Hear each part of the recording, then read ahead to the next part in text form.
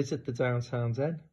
Join us through our website, all the W's, downtowninbusiness.com. Stay in, stay safe, visit the Downtown Den. Right, I'm delighted this morning to be joined by Andy Bounds in our den. Welcome to the den, Andy. Thanks, Frank. Nice to be in it. Now, it wasn't that long ago that we actually had you in front of a live audience doing what you do best, which is motivating people, giving them tips and tricks as to how to grow the business. Now, I can't believe there's anyone on the planet that hasn't heard of Andy Bounds, but there may be one or two out there. So just give us a brief resume of what Andy Bounds does and what you're all about. Okay, so super brief is I help companies sell more stuff. That's there you go. It. And there that's you are. It. Yeah. How I do that, I've written books on it. I speak at conferences on it. I do consultancy projects on it. But ultimately, as long as my client sales have gone up, I'm happy. And at the end of the day, Andy, I mean, I can say this and you probably wouldn't, but I've yet to come across anybody who combines that humour, motivational spirit of the talks that you do with us, but then genuine business advice that really do get results. You know, that's a very powerful combination. We always have fantastic feedback when you've come and done an event for Downtown. So it gives me an opportunity to publicly thank you. And we wanted to get you on today because clearly all of us in business are in a very, very different situation at the moment. And the one thing I suppose that we've been struggling with thinking about is how you continue in this climate to sell. Because as you say, your job is to help people sell more stuff. But when we're in a lockdown, it makes that task doubly difficult. So you've clearly been thinking about how we can best approach the current challenges. What are the sort of things that you're advising clients at the moment? Okay, so three things. Firstly is the word different, and then the next two words are inside and outside. So let me explain what I mean. So different, the world is different now. So almost definitely you're going to have to do something different. You know, unless you are in a business which for some reason is not affected in any way and your clients' budgets aren't affected in any way, which is probably not very many, you're going to have to do something different. And accepting that is very important. So, I mean, I've been working from home for 17 years. I often go to my clients, but then I come home and I've had my own business for the same time, 17 years. And I remember when I first started thinking, well, this will probably just be like being employed in an office. And it's really not. You know, you get up in the morning and think, well, I'll just play Minesweeper for a bit or Candy Crush for a bit, and then I'll work out what to do. And it's really hard to get into good rhythm. So it's different now. So that's the first thing. Just accept it's different. Don't hold on to what you're doing last week. It's changed. The second thing is the inside. And what I mean by that is you have to sell to yourself that you're still really important. I mean, if you do something, if it's unfortunate enough that you work in a sector which is kind of like in a mess now, like, so I heard one this morning about people who sell flowers. They're really struggling because obviously they can't get them. So there's a real challenge there. But if you're in someone, so like what I do is I usually speak at conferences. So my inside, if I thought I'm only useful for people when they can see my 3D body on a stage, then I'd be absolutely buggered because there's no conferences anymore. In fact, 5 conferences were cancelled in the second half of March that I was supposed to be speaking at. So what you have to do with your inside is you have to think, all right, I need to think different, but I have to know that I'm being valuable. And I suddenly realized people are not bothered about seeing me in 3D and they're not bothered about seeing me on a stage. What they're bothered about is, can they use my stuff? So if you like, I've made the sale to myself that I am useful. So if you make the sale to yourself that you are useful, well, that helps. Because if you can't convince yourself, you're not going to convince the customers at all. So the outside, that's the final one, is where you have to convince your customers. We'll talk about that in a second. But I was talking to one of our customers who's a big, they do like financial services stuff, talking to their sales team this morning. And I said, when you speak to your customers at the minute, what's your opening line?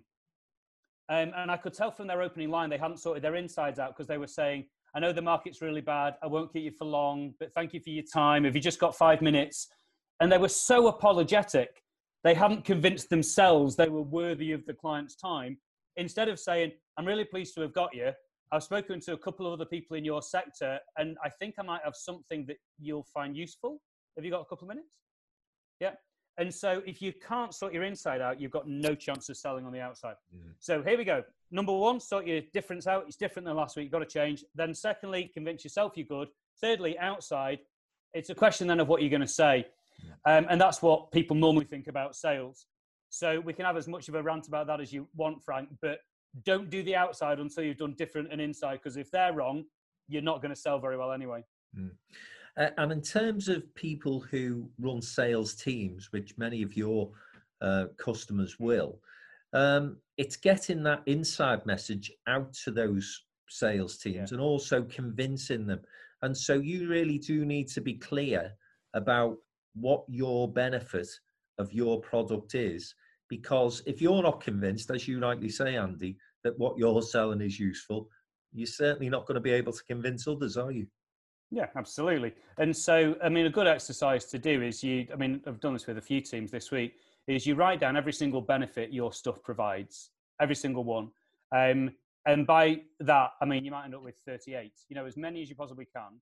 And then you cross out all the ones which are 100% reliant on face-to-face intervention in some way. Yeah, like absolutely 100% reliant. So, for example, one of them could be applying makeup to someone's face. Yes, that probably needs face-to-face. So you will get rid of that. But like having a chat about how to sell more stuff, you don't need face-to-face for that. So you list every single benefit you can possibly do, and then you cross out the ones that are face-to-face, and you say, look at that, we've still got 31 left. So then we now go, so what can we do to get the market out, the message out to the market? We've got stuff to help you here. And so when people have said to me things like, Andy, we might need to cancel our program, I say, well, you can if you want, but that sounds a bit drastic. Aren't you really struggling for sales at the minute? And they go, well, yeah. I said, so why would you cancel something that's going to make your sales go up? I mean, that just seems a bit odd to me.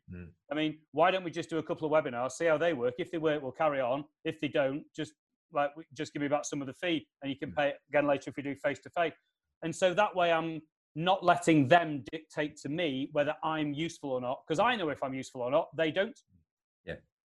And I suppose the other thing to say, Andy, is that there may be things that companies have not thought about doing that they can start to do in this new world. And, a very real example for us in this is we've just decided this week to launch a number of live events online.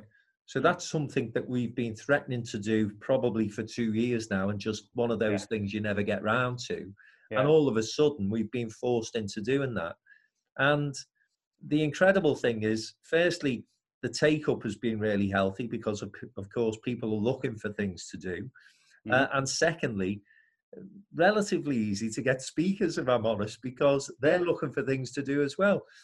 So there are new opportunities there. It doesn't necessarily have to be the things that you are usually sold. It could be other things that your business is now capable of actually diverting into. Sure, you're so right. And I love what you're offering as well. It's really good.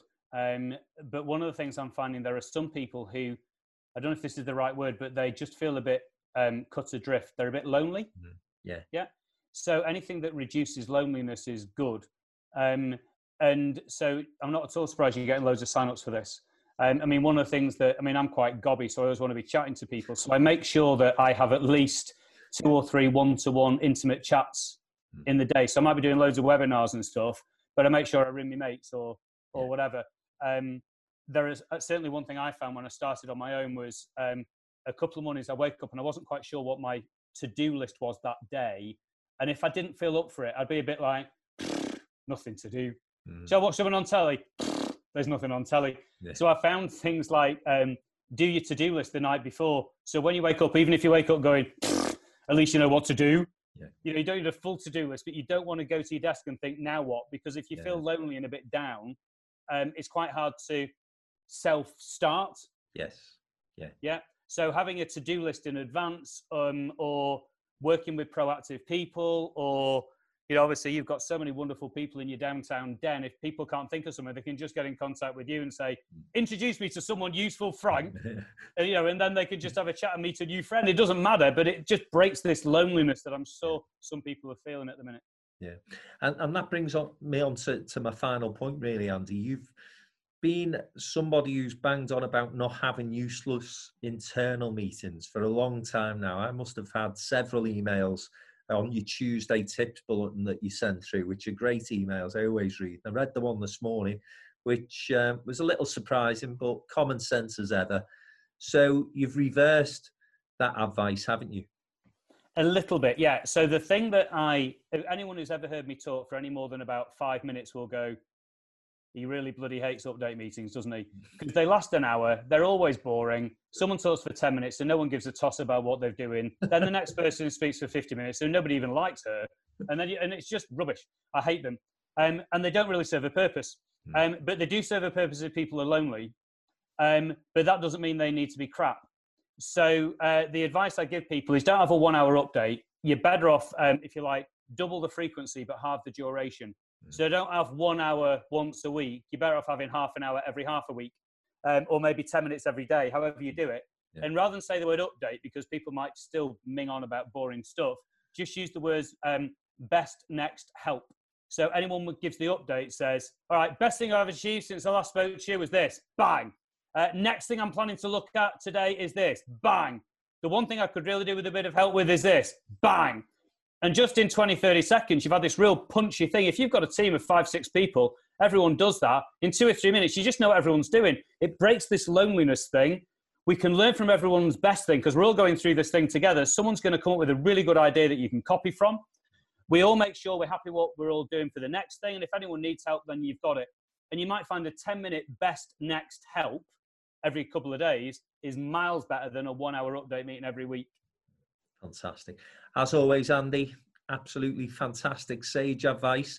Thank you. Done in the entertaining fashion to which we've become accustomed.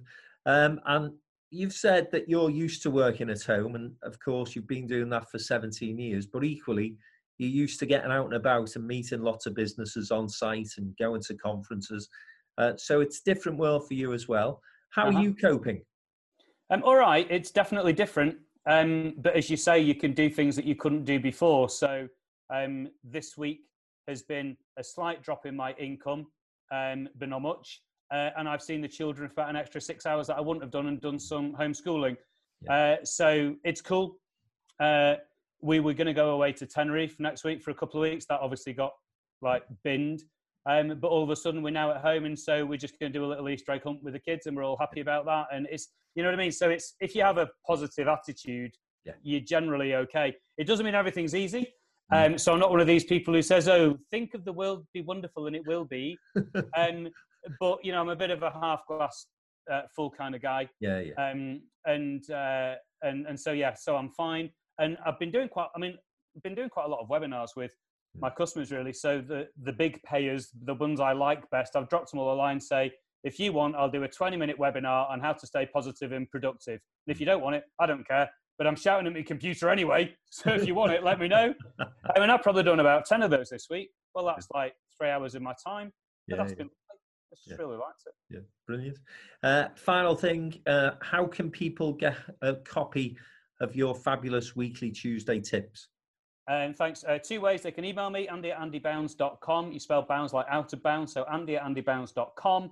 Or just go on the website, which is andybounds.com/tips, TIPS. And just have to sign up. It's dead easy, and then you get a tip every week.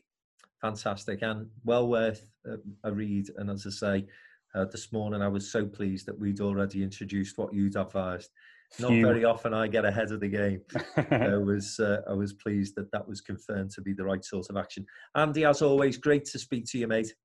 Cool. Nice one, Frank. I'll speak to you again very soon, hopefully. All right. Yeah, cool. Thank you. Cheers, mate. Thank you.